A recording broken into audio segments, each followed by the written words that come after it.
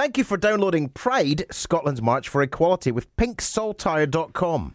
Now, Mickey, Pink Saltire are lifting the voices of LGBT people from cities to the islands. Whoever you are, they are your community champion.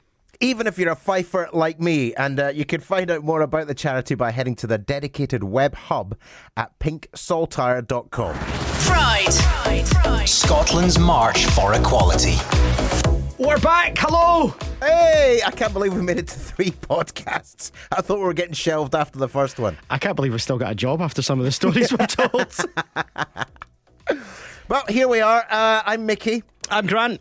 And it's podcast 3. And I thought we'd start off light-hearted by talking about gay tribes.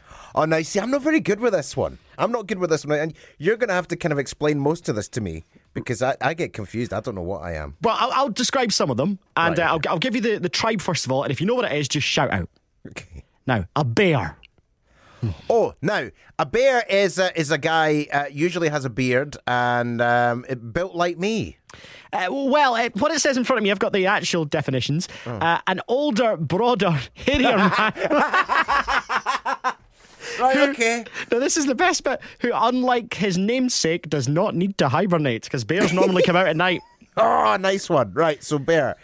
Well, here's the one that I would describe myself as kind of. Twink. No,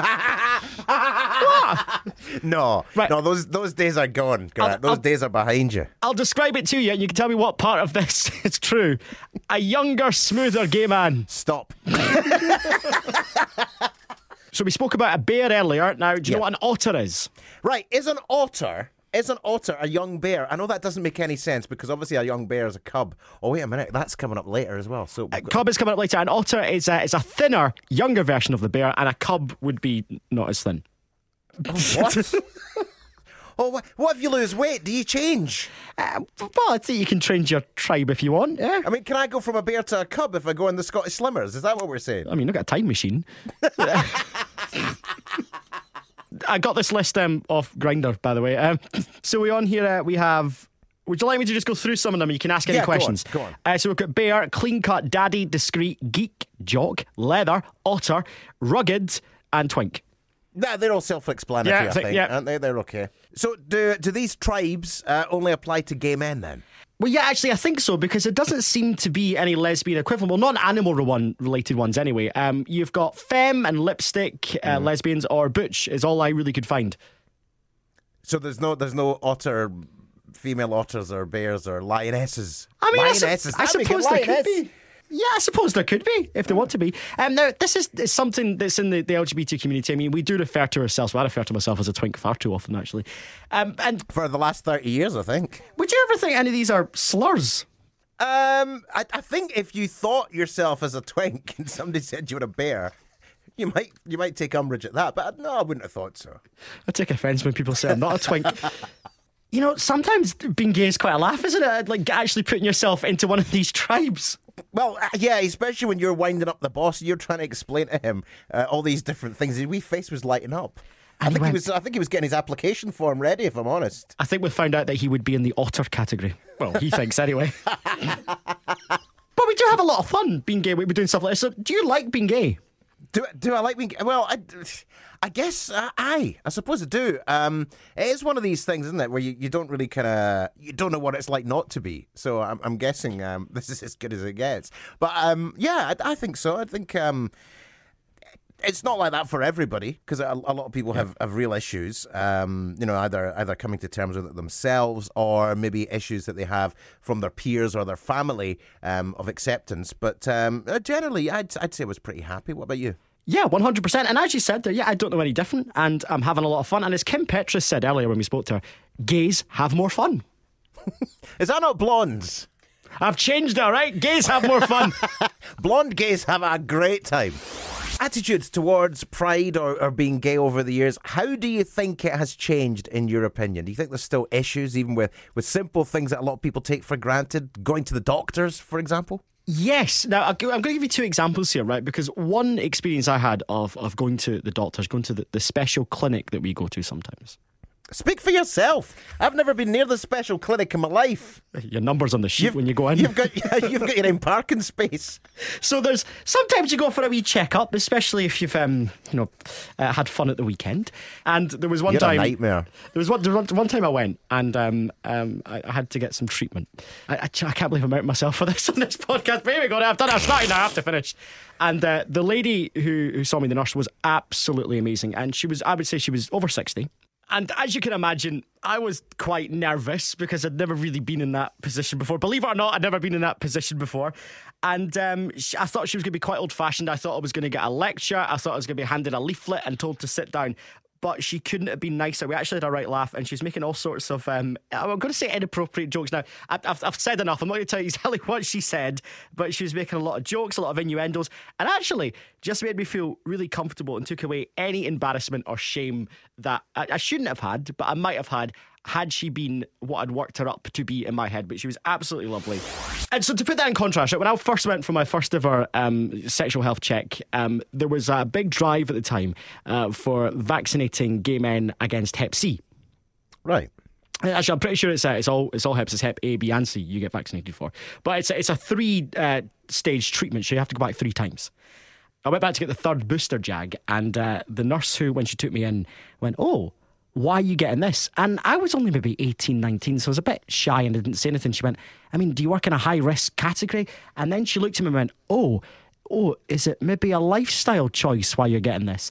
And that's not a big, it's not a big thing to me now, but actually thinking back on that, no, it's not, I'm gay.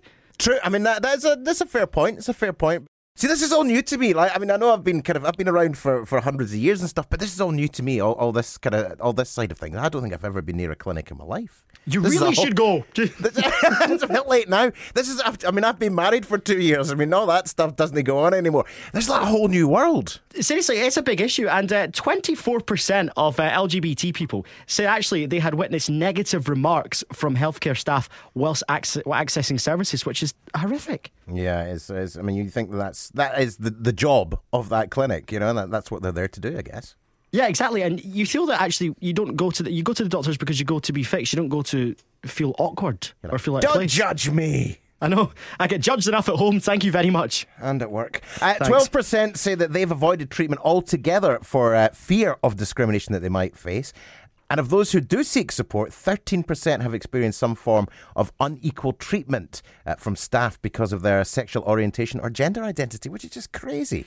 And actually, I think sometimes it's about education. I don't think that nurses and doctors go out to make you feel awkward, but I think if we can get some education into the health service, just think before you sometimes speak about stuff like this, because 27% have experienced healthcare staff lacking understanding of their specific needs. And actually, here's a great example from Meg McHugh. Now, she's from Hitch Chilled, and she's got a podcast. Recently, she had an episode where she talked to a trans man called Indy, and here was his experience of going to a doctor for treatment. So when I went to my GP, my NHS GP, I gave her a 60-page document on how to treat a trans patient because she didn't have a clue and she didn't want to help me. You gave her that? I gave her that and I highlighted the bits that were relevant to my care. Oh my God, that's insane. Well, yeah, I think it's because it's like not physical, that it's a similar stigmatization as like mental health, because it's not a physical like issue. It can be like swept under the rug because they can't physically see what's going on, so they just kind of like invalidate it, or they want like more proof. Now, I'm sure not all GPs, in fact, I know all GPs are not the same, and you'll get some who are absolutely brilliant, but how ridiculous is that? You've got to tell your doctor how to treat you. Can you imagine that? Just how you would feel? I can't imagine going into my doctor and having to tell him how to treat me. No, it's horrible. You can hear more from Indy on Meg's podcast, McHugh Corner. Pride, Scotland's March for Equality. So, Mickey, we talked about a lot in this podcast, episode 3. We're getting there. Actually, I really wanted to bring this up, and I wanted to talk about sex education in high school. Now, did you get sex education in high school? No, not really. I mean, we did get about the bee pollinating the stamen or something like that. I can't remember. It was science. It was science in like second year, and it was section 6.6. I remember that because everybody's looking forward to it, and there really wasn't much about it at all, and certainly no kind of proper sex education as such. Yeah, I'm the same. Now, we had that famous video that everybody got told you watched in second year, which was the video of the lady giving birth. Oh, no, we got that. Yeah, Oof. yeah. I passed out. And that was pretty much it. We then got a little bit about male hygiene, which, let me tell you, some of the males in my class really needed. And, is that right? Yeah, yeah. And we had a little bit about how to put a condom on using a test tube. Oh, we had none of that. Apparently back in the day they used to use a banana, but that was a bit too rude. Chipolata would be more the right size for me. No, but I tell you, we didn't get any of that though, and I don't know whether it's because of the type of school I was at, if you know what I'm saying. But we didn't. There was nothing about condoms or LGBT or any of that at my school at all. Well, I was going to say there certainly was nothing about gay relationships. I think once it might have been brushed over, and when I say brushed over, it was, obviously this is different if you're in a gay relationship, and then it was moved on. And I don't know if that was because the teachers weren't comfortable teaching it, or if they just didn't know to teach it. But I think had that been openly discussed in the classroom, it probably would have made my life in second, third year a hell of a lot easier. Yeah, no, I do agree. I mean, I kind of grew up, probably about 10 years before you, maybe? Yeah. How old are you? 30. Okay. 10 or so years before you. But we still had, at the time, we still had Section 28, so there wasn't really any talk of LGBT anything at school. So yeah, and I think when you were growing up at that point and you knew you were different and you kind of knew in your head what was going on, but there was no way we were going to discuss it, and there was no way I was going to tell anybody. And there was just really me and my best pal who both kind of knew, but again, never spoke about it. Well, I totally agree with what you're saying there. And actually, if that had been taught, you would maybe feel less different because it was being normalised by being talked about in the classroom. I think so, yeah, and I think it's as much for the benefit of somebody who is LGBT as somebody who isn't, because I think at that age, and you're probably that age in high school where somebody's going to try and take the mick. You know what you're like? You're kind of like 13-year-old lads, he's gay or whatever. But I think if it was kind of taught at school, and it was kind of this is normal, this is every day, it just happens not to be you. I think people would get over all that, and I don't think it would be such a big drama for people to find out that somebody was gay in their class. Yeah, totally. And learning about gay relationships isn't going to make you gay. No, absolutely. I mean, I learned lots about straight relationships. My mum and dad are straight, but it didn't turn me straight. Exactly. So there was sex education in school, but no mention of LGBT relationships. Did you have any mention of LGBT history in schools? No, I don't think we did. I mean, I actually, in my head, cannot think of any sort of LGBT history that we would have got. But then I guess they weren't allowed to back in those days. Well, they weren't allowed to when I was at school, but I'm the same as you. I don't remember anything ever being taught. And actually, the only bit of LGBT history I started to learn was when I went and researched it myself and found out about the Stonewall Inn, about the Stonewall riots. And then it was actually one of the first Glasgow Prides I went to where someone mentioned Stonewall. I went, oh, what is Stonewall? And then went and researched it, so I had to do all the work myself. Do you think we should be teaching that in schools, the history of the LGBT society? Do you know, I think it's important. I think it's important to teach LGBT history and where the movement has been, where it's come to, and why it's grown over the years. And I think, you know, it's the same for the Black Lives Matter movement. I think, you know, all these things are, people need to know about them. And I think the problem that we've got in history, and it might still be the same, but I remember back in the time when I was at school, history was always about, and we had this war back in 1066, and then the Jacobites did this, and it's like, yeah, okay, it's relevant, but the history's all stuck in a certain era. It's all stuck in the past history. That's the problem with it. It's not going anywhere. But history kind of, it celebrates battles and all that stuff that, you know, that, yeah, okay, it's relevant, it has its place, but there are people throughout history that we maybe don't talk about that maybe we should be. And actually, yeah, there's parts of society that I would like to know, why is this like this? Why does this happen? And there's parts of society we were never taught in school, and you have to go research yourself. I think actually nobody should be teaching this. And you caught up with someone actually who knows a lot more about this than we do. Yeah, I caught up with Jordan Daly, and he's with the TIE campaign, which is Time for Inclusive Education. And they've been working really, really hard to get more LGBT history included in the school's curriculum.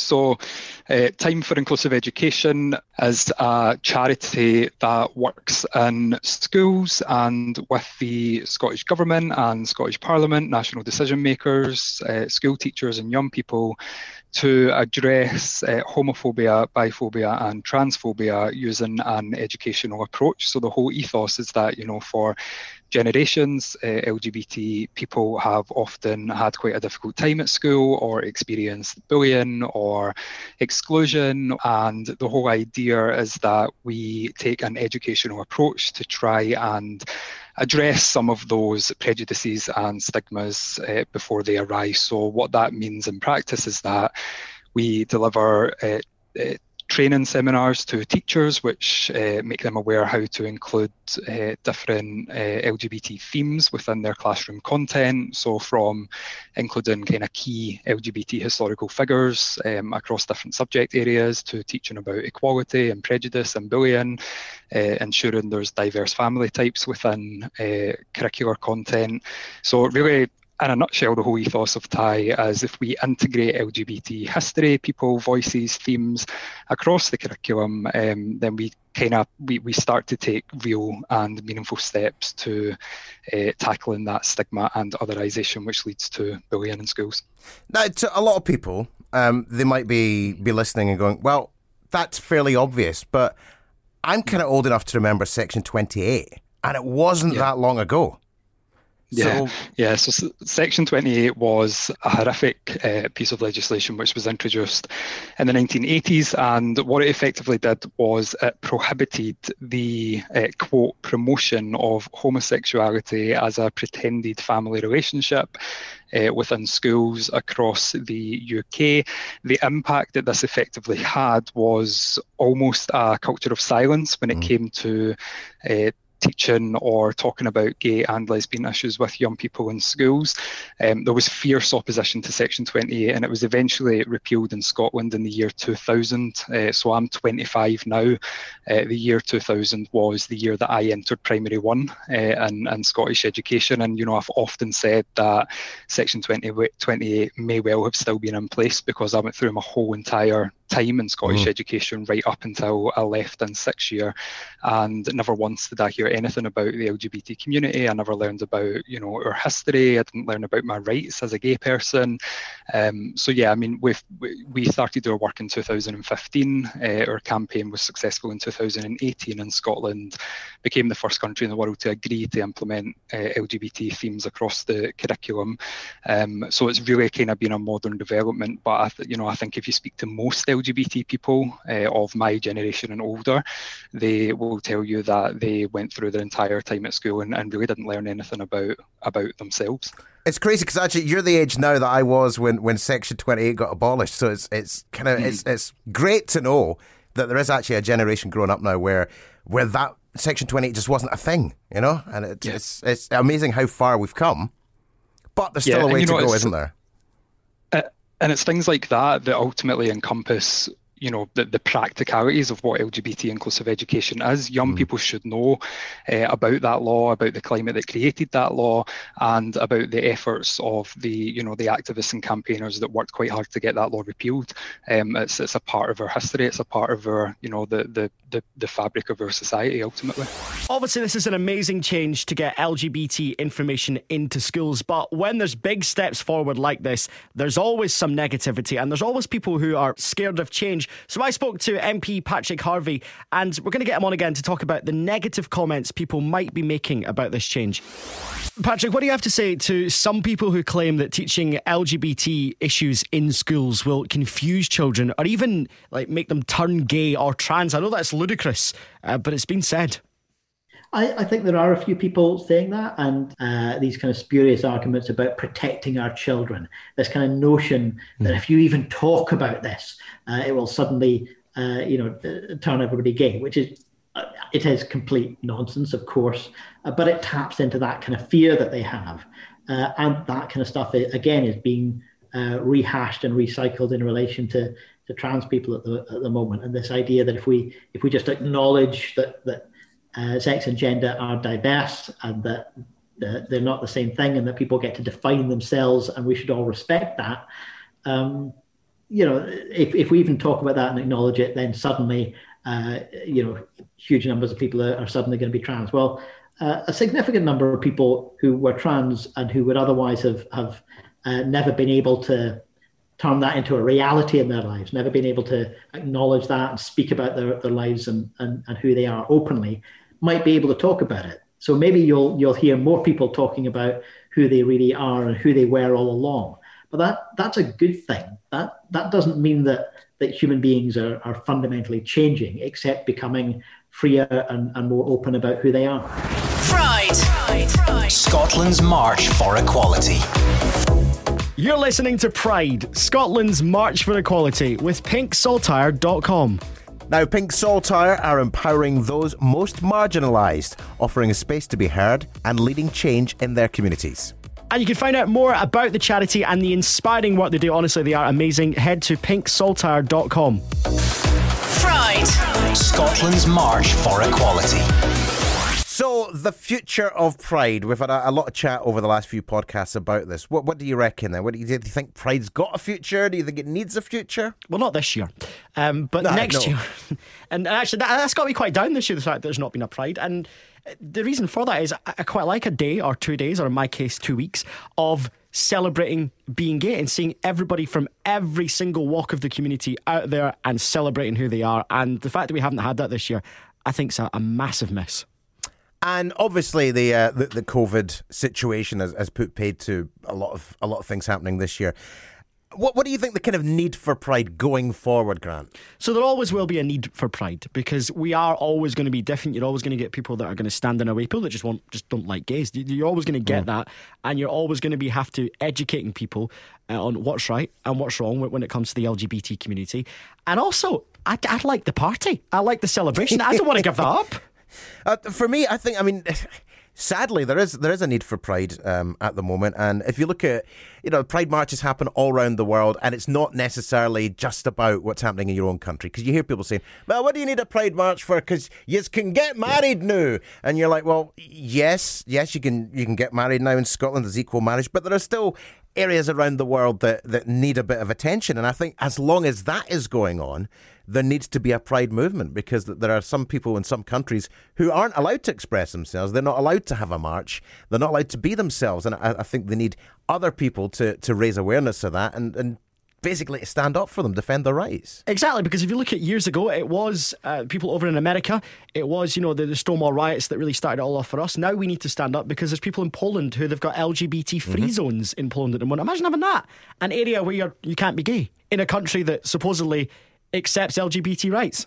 I know, it's absolutely crazy. And there's various countries like that in the world where you could still, in some places, be put to death for being gay, which just seems absolutely crazy when we think we've been talking about education in schools and how far we've come. But there are still countries in the world where that sadly doesn't happen. So I know that I've joked about it and said I don't want to give up the party. Yeah, that's a big part for it for me. I would love to get to a point where we don't need Pride because there's no more prejudice against us, and there's no more need to educate because everyone gets along. We're all big one happy family. Do I think that'll happen? Not in my lifetime, no, but I hope it does happen. In that sense, yeah, I hope we don't have a need for Pride, but I still want to have the sense of the community gathering and us all being together. You just want the party. I do want the party. Is it obvious? I just still want the party. I've got face paint from this year I've not been able to use. I need to get it used. So, when I'm here banging on about a party, there actually are people doing hard work, planning Pride for the future. And here's someone who's been involved in so many Pride marches and Pride events across Scotland. Let's speak to Stuart from Pink Saltire. We're a national LGBT charity, but we're based in Fife. And we started the charity about 4 or 5 years ago now. And it's really to try and give voice and representation to people who are not from the cities, actually, and from more rural and suburban parts of Scotland, which is really the majority of the country. Some of us that helped form the charity found that our experiences growing up in places like Fife were very different to people who lived in the cities. And we also saw some of our LGBT friends and family moving from the countryside and places further north to Edinburgh and Glasgow as well. And so we wanted to try and understand why that was, and to try and give more representation to their views and some of the challenges and barriers that they face in more rural parts of Scotland. So all of our work is really about localism and about community. And we've, over the last few years, tried to really champion community voices. And we also try and get out there to local events. We try and support organisations who are putting on maybe new Pride events to try and make sure that there's representation in every corner of the country. Stuart, I grew up in Fife, and in my time, I was the only gay in Glenrothes. Are you telling me that Fife's got gays now? It does have gays, and I'll tell you, there's plenty of them. We were the founders of Fife Pride in 2017. It's the first time we'd ever done a Pride event here in Fife. And we expected maybe about 400 or 500 people to come along at the first event. And we were blown away when about 3,500 people turned up in the town square in Kirkcaldy. So yes, there's plenty of gays in Fife. Stuart, you were saying earlier about, the city's been very different to places like Cowdenbeath to Glenrothes. What are you actively doing? Because I remember growing up, I'm from Stirling, so nearly the same. I mean, Stirling's obviously a wee bit bigger. But there was this big drive to move to Glasgow, to move to Edinburgh, because for a start, there was more gay people there. That's where the bars were. That's where the nightlife was. Yeah, that's right. And I mean, what we're trying to do is not necessarily replicate what's available in some of the cities. People will always gravitate towards, bigger metropolis. Mm-hmm. Sometimes there's more anonymity, and some people like that. Not everyone in the town or the village knowing your business. And sometimes in rural places, that's often a factor. But, there's lots of services that are out there in smaller communities, like sports groups. We were talking earlier on this week actually about a new job club here in Fife, looking at trying to ensure that people that are LGBT have opportunities to get into work and have some support to get out there, because there's statistics out there that are really worrying about things like unemployment rates amongst LGBT people, which are 3 times higher. This is pre-COVID, of course, 3 times higher than the national average. So we're trying to work with local councils and different agencies to understand why that is and what are the real barriers and challenges for LGBT people wherever they live, and what are the solutions to help address some of them. So Stuart, we touched there on Fife Prides. Now you've set up loads of Pride marches across the country. How many Pride marches have you been involved in? So yeah, we had our first foray into Pride events back in 2017, as I say, with Fife Pride in Kirkcaldy. From there, that same year actually, we got started on events in Dundee, in Perth and Kinross. We supported an organisation called 4 Pillars in Aberdeen to get a new Grampian Pride up and running. My goodness, where are we now? 2018 and 2019, there was more island and rural prides that got started. So I've got actually a list in front of me here. In 2018, we had some awesome events in Dumfries and the Isle of Bute. Even the Hebrides had their first Pride in 2018. And then last year, there was a record-breaking 21 Prides across the country. Now, that doesn't sound very much, but if you just rewind 3 or 4 years back to 2016, there were only 4. So it's a huge growth in the number of Pride events across the country. And most of them focused on those smaller, more rural communities, which is great to see. So are the Prides different in each town? Or do you take the same format and take it to like the Isle of Bute, to Grampian Pride? They have a similar format. I guess, a Pride is about marching for your rights, really, and protesting. And so that spirit of pride continues wherever there is a Pride march. However, different communities take different approaches. We're definitely not about, coming in a helicopter and, landing and just delivering the same Pride event all across the country. We're about supporting the communities to do something that actually, suits them, what's comfortable for their community to do. So in Perth and Kinross, for example, in their first year, the community gave us the feedback that they weren't comfortable actually walking through Perth town centre with, flags flying high in that first year. And that's okay. So they had, a kind of community festival event in the heritage quarter of the city. And that was brilliant. They had thousands of people attend, and that gave them the confidence the next year to go forward. And, well, they blew the roof down actually in 2019 because they had Sir Ian McKellen leading the parade. So Gandalf returned to the Shire. You talked about kind of rural communities. Do you think it's harder for people to come out in rural communities because they kind of know everybody in the village and people might know their parents or whatever? Is it more difficult, do you think, than being in the city? It definitely can be, but I mean, there are organisations now in almost every local authority area that are locally run, locally organised, run by volunteers who are trying to tackle exactly those types of issues, to try and understand what the barriers are for people and why they feel that they can't come out.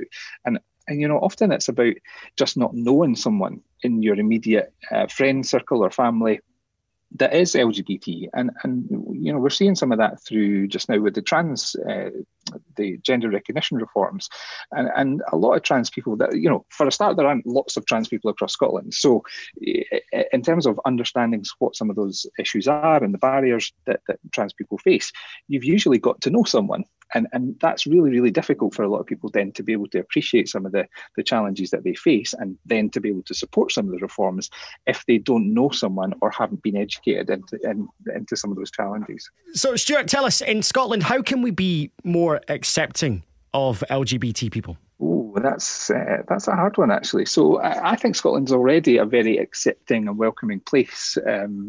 We see examples just coming through our charity of asylum seekers and people who want to make their lives here in Scotland.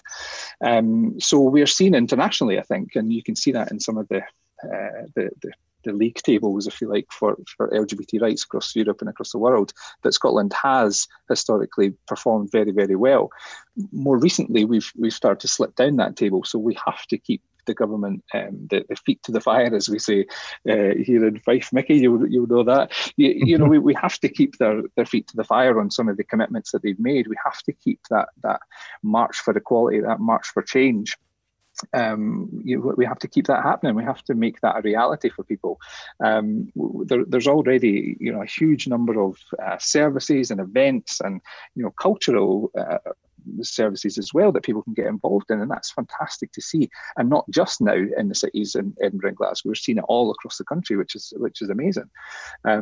But people need to feel safe, and that's probably one of the biggest challenges: is increase in hate crime, increase in discrimination. We're at the highest level of discrimination against LGBT people since hate crime legislation was introduced more than 11 years ago. So in almost each of those 11 years, it has increased. So what are we doing to tackle that? That's where organisations like us and like lots of the LGBT groups across the country come in to help tackle that in their local communities, because that won't be done from, Westminster or from Holyrood or on Twitter. Definitely not on Twitter. It has to come from local people challenging that themselves. Pride. Scotland's March for Equality. Mickey, what's your favourite memory or pride? Or it can be memories, you can have more than one. Yeah, well, the problem with Pride is that you never remember most of it. And if you did remember it, then you weren't there. But for me, the big one that I went to, and the one that sticks in my mind, was the one in London. It was at Finsbury Park. It was called the Big Gay Out. And there was me, there was a couple of friends, and we got the train down, and we managed to somehow wangle first class of the train. I don't know how, but we were sitting there with bottles of wine, and by the time we got to London, we're definitely in party mode.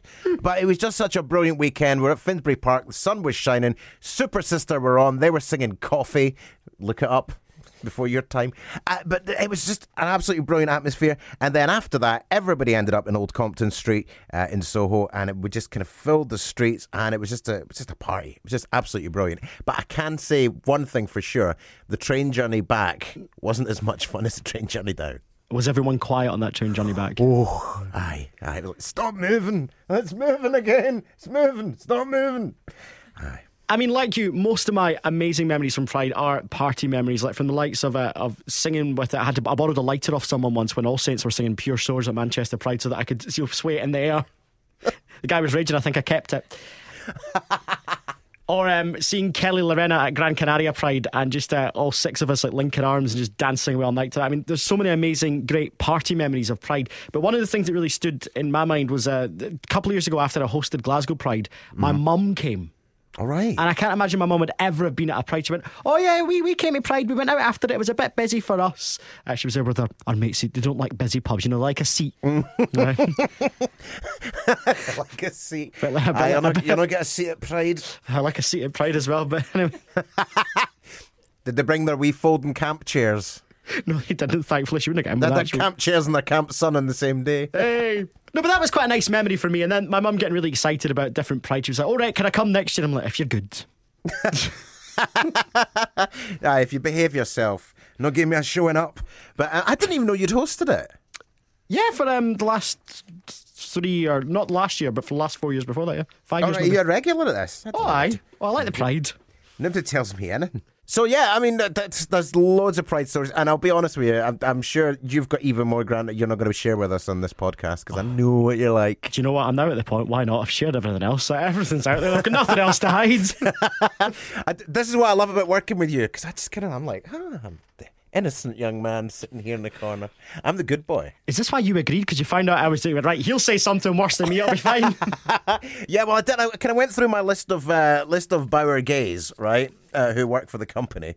And I was having a look through and I was like, oh no, he'll give me a show up. No.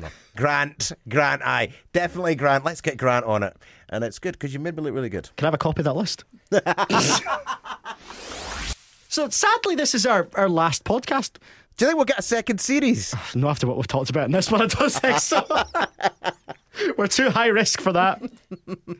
No, it's been good done. I want to say a special thanks to everybody who came on to have a chat with us and share their experiences. And it's just been absolutely brilliant. Thank you so much. I'd like to thank a couple of people. Our boss, Victoria, for putting this together, because thank you so much for letting us do this. Producer Kat, who had to edit hours and hours of me and Mickey talking absolute filth and nonsense. I'm wondering what she's going to do with the bits that we didn't use. No, she's going to delete it because it will end our career. This is my career. The Christmas party in 2024, when we get back to normal, these are all going to get played. No, but seriously, most of all, though, thank you to you for downloading and thank you for listening. Hopefully, you've learned something. It might not be anything useful. We've learned a lot about you, Grant, that's for sure. Oh, can we go out? You got an appointment with the clinic again. So yeah, thank you very much for listening to these podcasts, and if you have been affected by any of the topics discussed, please visit scottpridepodcast.co.uk for any help and advice that you might need. Pride. Scotland's March for Equality. Pride, Scotland's March for Equality, is brought to you by pinksaltire.com. Now, Mickey, Pink Saltire are Scotland's leading charity, providing hardship relief and responding to the needs of LGBT people at a time of crisis and building back better. Doing a brilliant job as well, and you can learn more about them and get involved in making change happen by heading to their website. It's pinksaltire.com.